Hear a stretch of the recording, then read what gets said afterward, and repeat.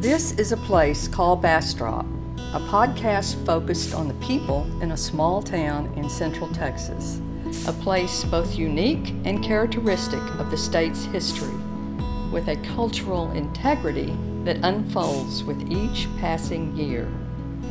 This is a place called Bastrop.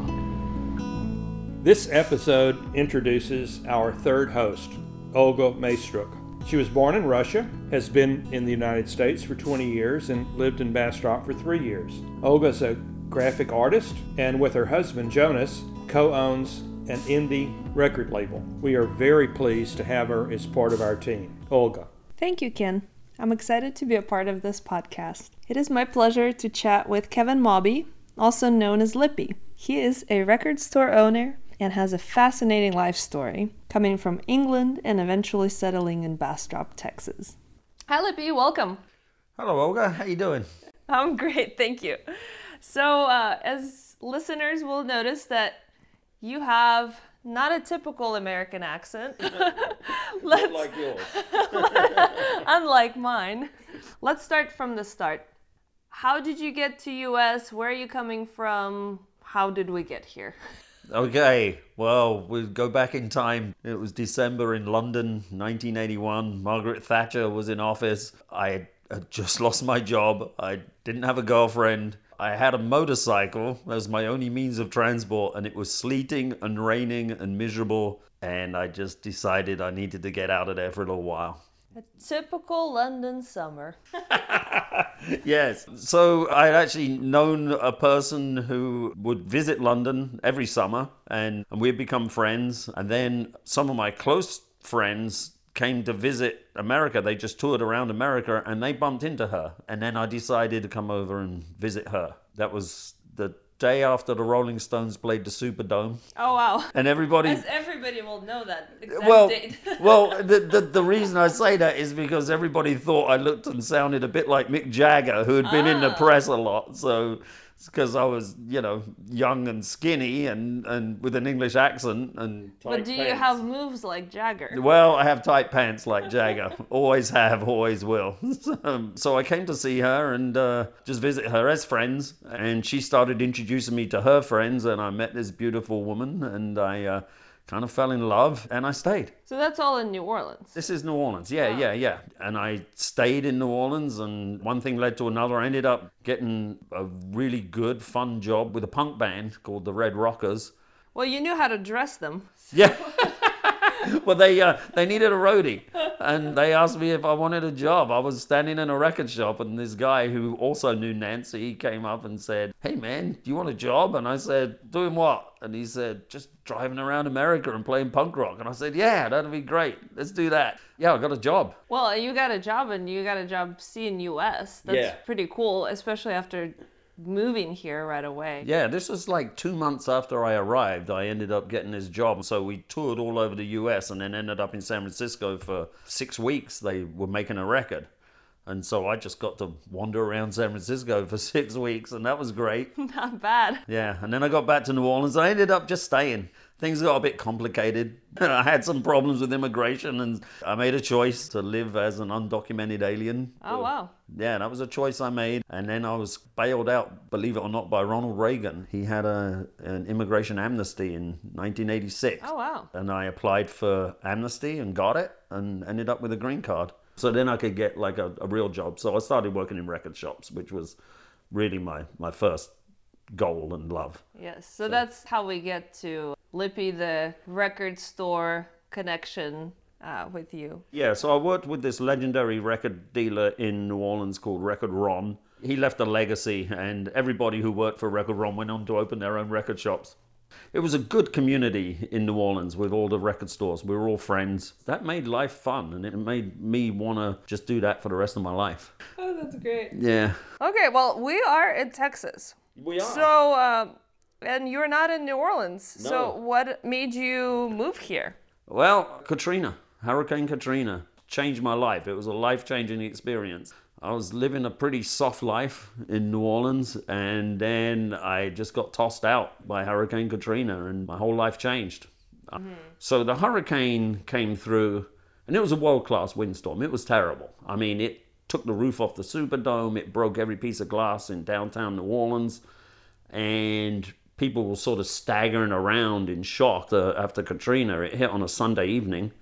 And then for a day and a half, everybody was just staggering around, not knowing quite what was going on. And then the levee broke, and the entire city flooded with like 30, 40 feet of water. It was awful. Most of the neighborhoods and most of the poor neighborhoods were just devastated. And I know people that spent 2 weeks on a rooftop, had to break through their attic roof and lay on a rooftop until a helicopter finally came to find them. It was awful, but I wasn't there. I had evacuated. I was lucky enough to have owned a car so I could get out. But anybody I knew that didn't have a car who stayed there had a terrible experience. It was awful. Yeah, I think most of us can remember those images that we saw in the news, and that was back in 2005. 16 years this month, 25th of August. Yeah. You went west. You went to Texas. Well, no, I went north of Alexandria, Louisiana. I ended up in a Pentecostal church. So I didn't have a cell phone. The strangest thing that happened was the cell phone towers blew down in Katrina and they never got rerouted. So anybody that had a 504 phone number didn't have any cell phone service. I was incommunicado for 6 weeks. My phone did not ring and I couldn't use my phone. And then it rang. And the first person to call me was a friend of mine in Austin. And he said, "What are you doing?" And I said, "I'm coming to visit you." Right. And I got out of there as fast as I could. And I went to Austin. Well, I went back to get my stuff. And then we went back in and saw the devastation. It was terrible. And I didn't want to live there anymore.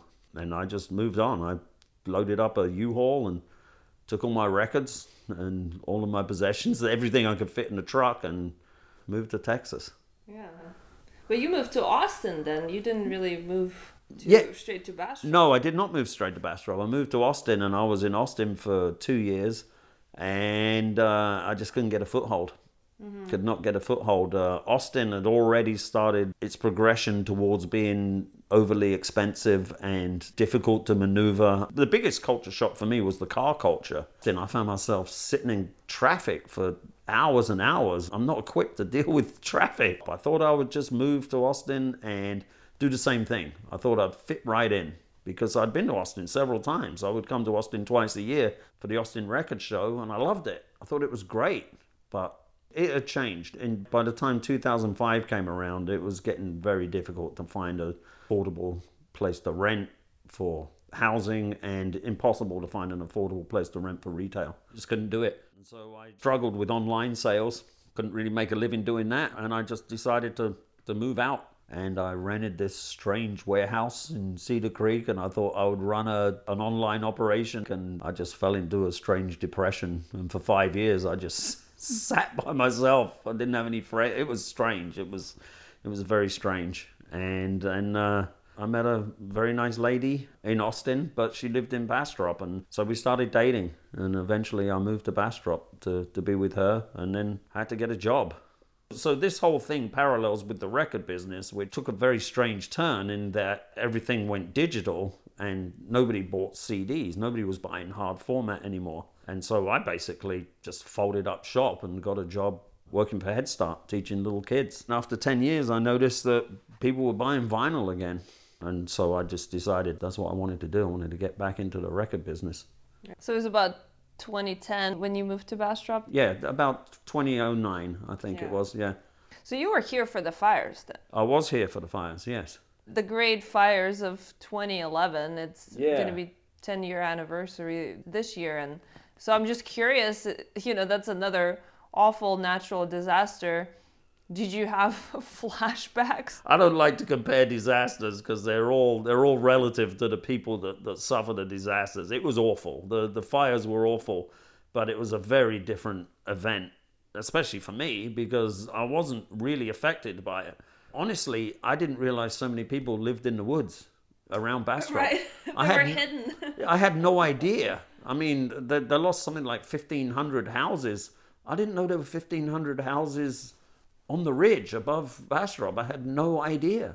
But you were saying that the records industry was taking a dive, but here we are now, and you own the record shop in downtown Bastrop, Astro Record Store.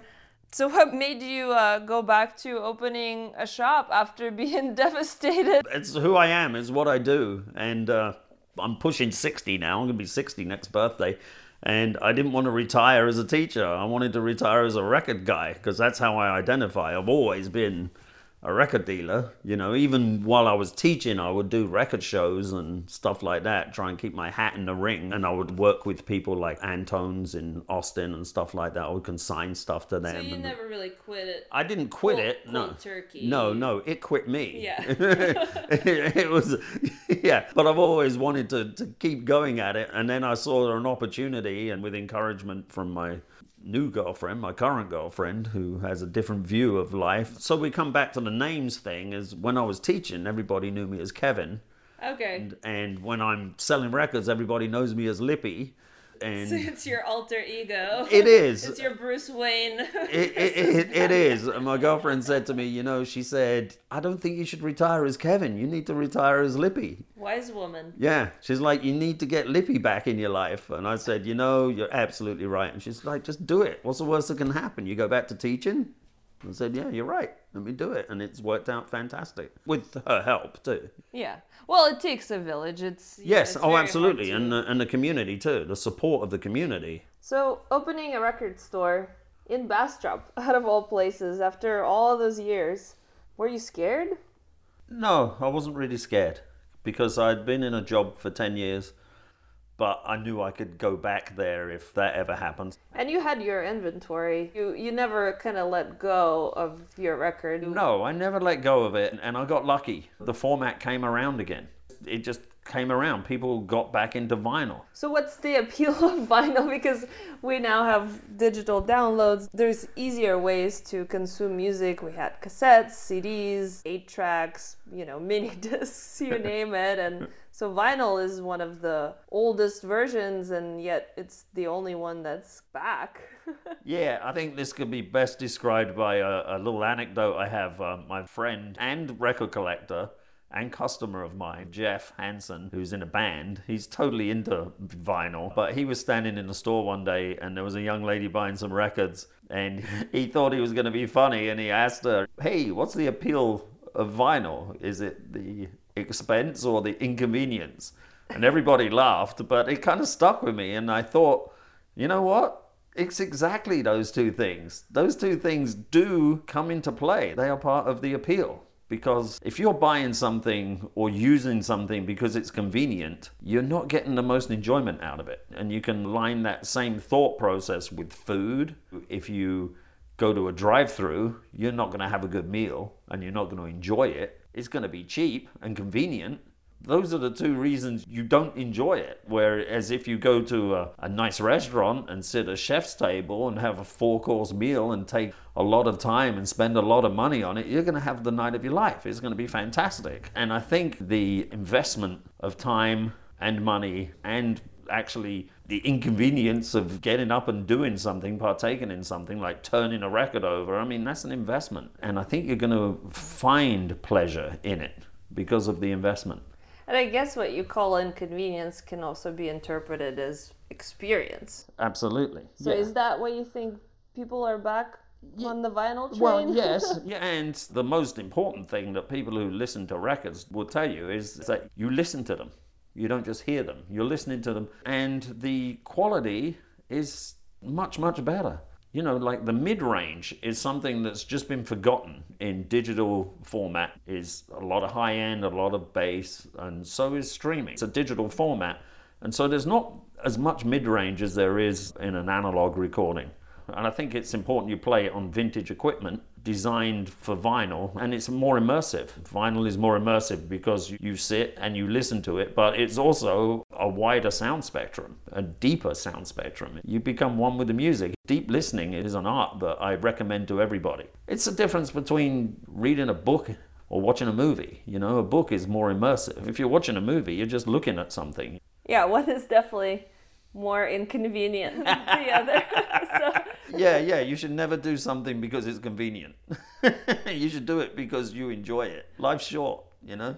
You should do everything because it's enjoyable, not because it's convenient. Or you should find enjoyment in everything you do, which might take a little bit of work. And what did the lady answer? What did she say to the question that Jeff posed? I think she said, "Shut up, Granddad."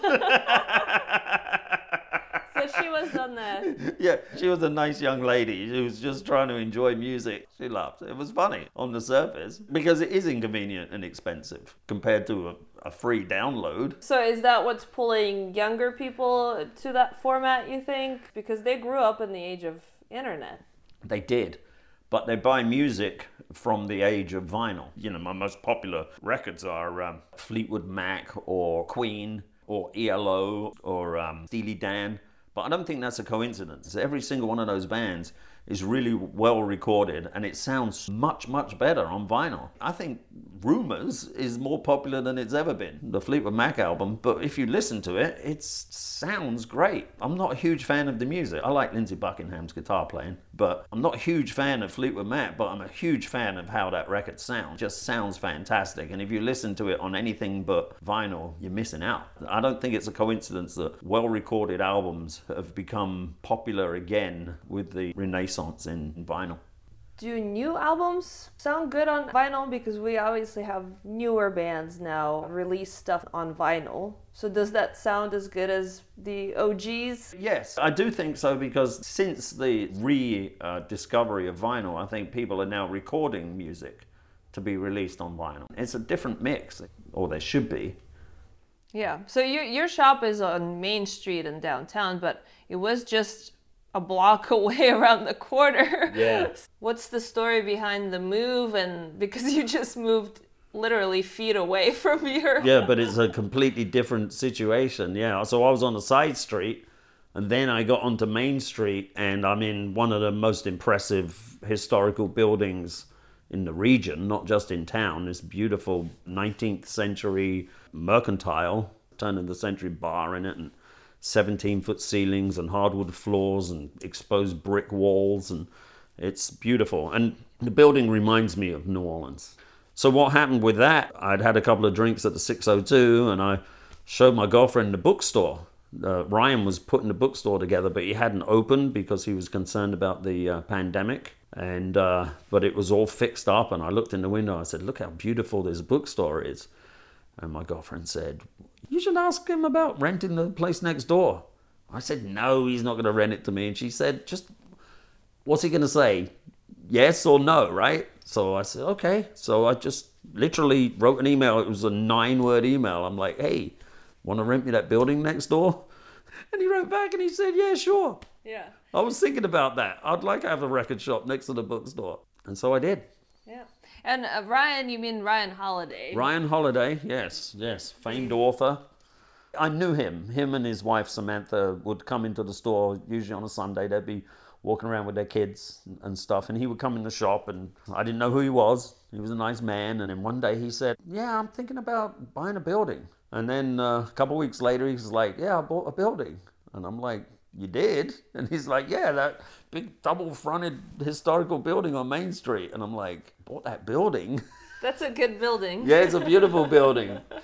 And yeah. Yeah, and now it's called Painted Porch Bookstore. Yep. Yeah. Bookshop. Right? Bookshop. Yeah. All right next to Astro Record Store. That's right. That's right. So the buildings are co-join in the middle, which is nice. And yeah, the building has a nice flow and stuff. And it makes sense. You probably have similar kind of people that shop for books and shop for records, or at least maybe there's a little bit of an overlap. Yeah, we have a shared vision of eventually having coffee in there and having the porch open to people to come and work and hang out and stuff, and sort of a cultural town square. That's what we'd like. There's a big porch in the back, and there's couches and chairs, and so eventually we're going to aim for that. Yeah, well, that sounds wonderful. So you said Ryan used to come by the shop, so that kind of leads me to the next question as to what kind of people go to the shop. The shop attracts collectors from Houston and Austin. I get a lot of day trippers too, usually on Saturday and Sunday. A lot of spillover from the restaurants. We've got some destination restaurants in town, which is helpful. In the morning, I get people that are coming to Maxine's, or in the evenings, usually on weekends, I get people on their way to Storehouse or to 602, or Neighbors on a Sunday afternoon.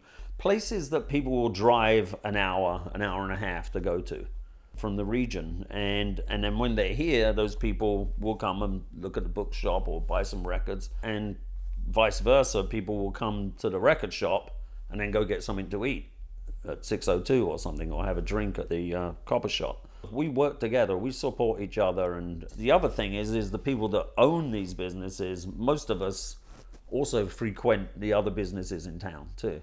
You don't leave Bastrop, you just stay here. Well, I don't really have to leave Bastrop that much, because a lot of the people that live in Bastrop make a good effort to make it the town they want to live in.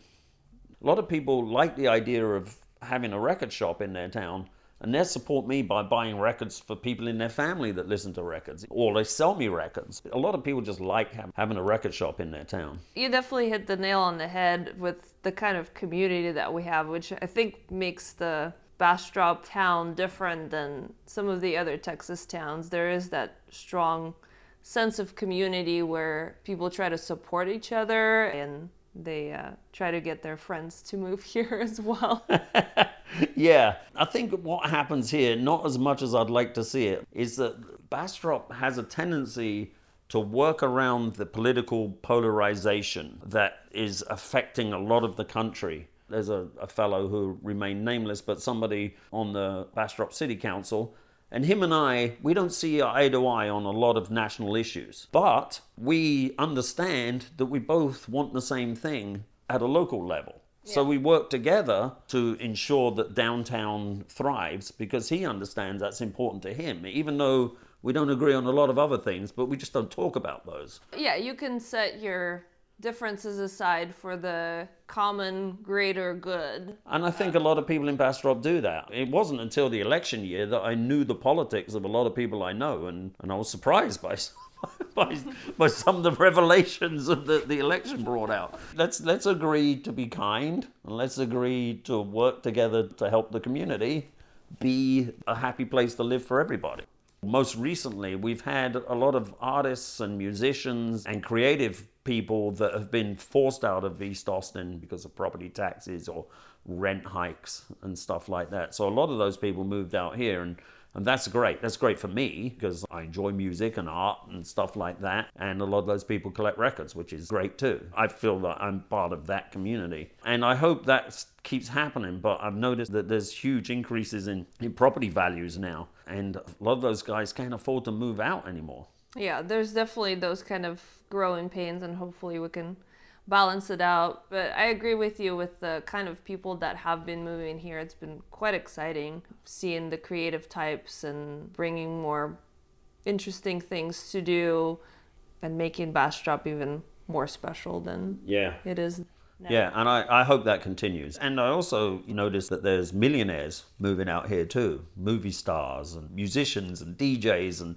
they make an intentional effort to bring something to the community. There's a very famous DJ that moved out here, and he did a charity event in my shop, which was a huge success. And he didn't have to do that. He chose to do it because he wanted to be part of the community and really help out. There's a famous actor that's working towards an environmental goal, buying up a lot of land and then trying to return it to nature the best he can. So as long as everybody keeps bringing something that we can all enjoy. That's my hope, is that everybody who comes here brings something worthwhile with them. You're definitely part of that community, and you're part of the cool things that have happened. I enjoy going to your record store a lot. So thank you so much for taking your time today and talking to me and, spreading the gospel of Bastrop. Thanks for having me, Olga. It's a pleasure. All right. It's a real pleasure. Thank you.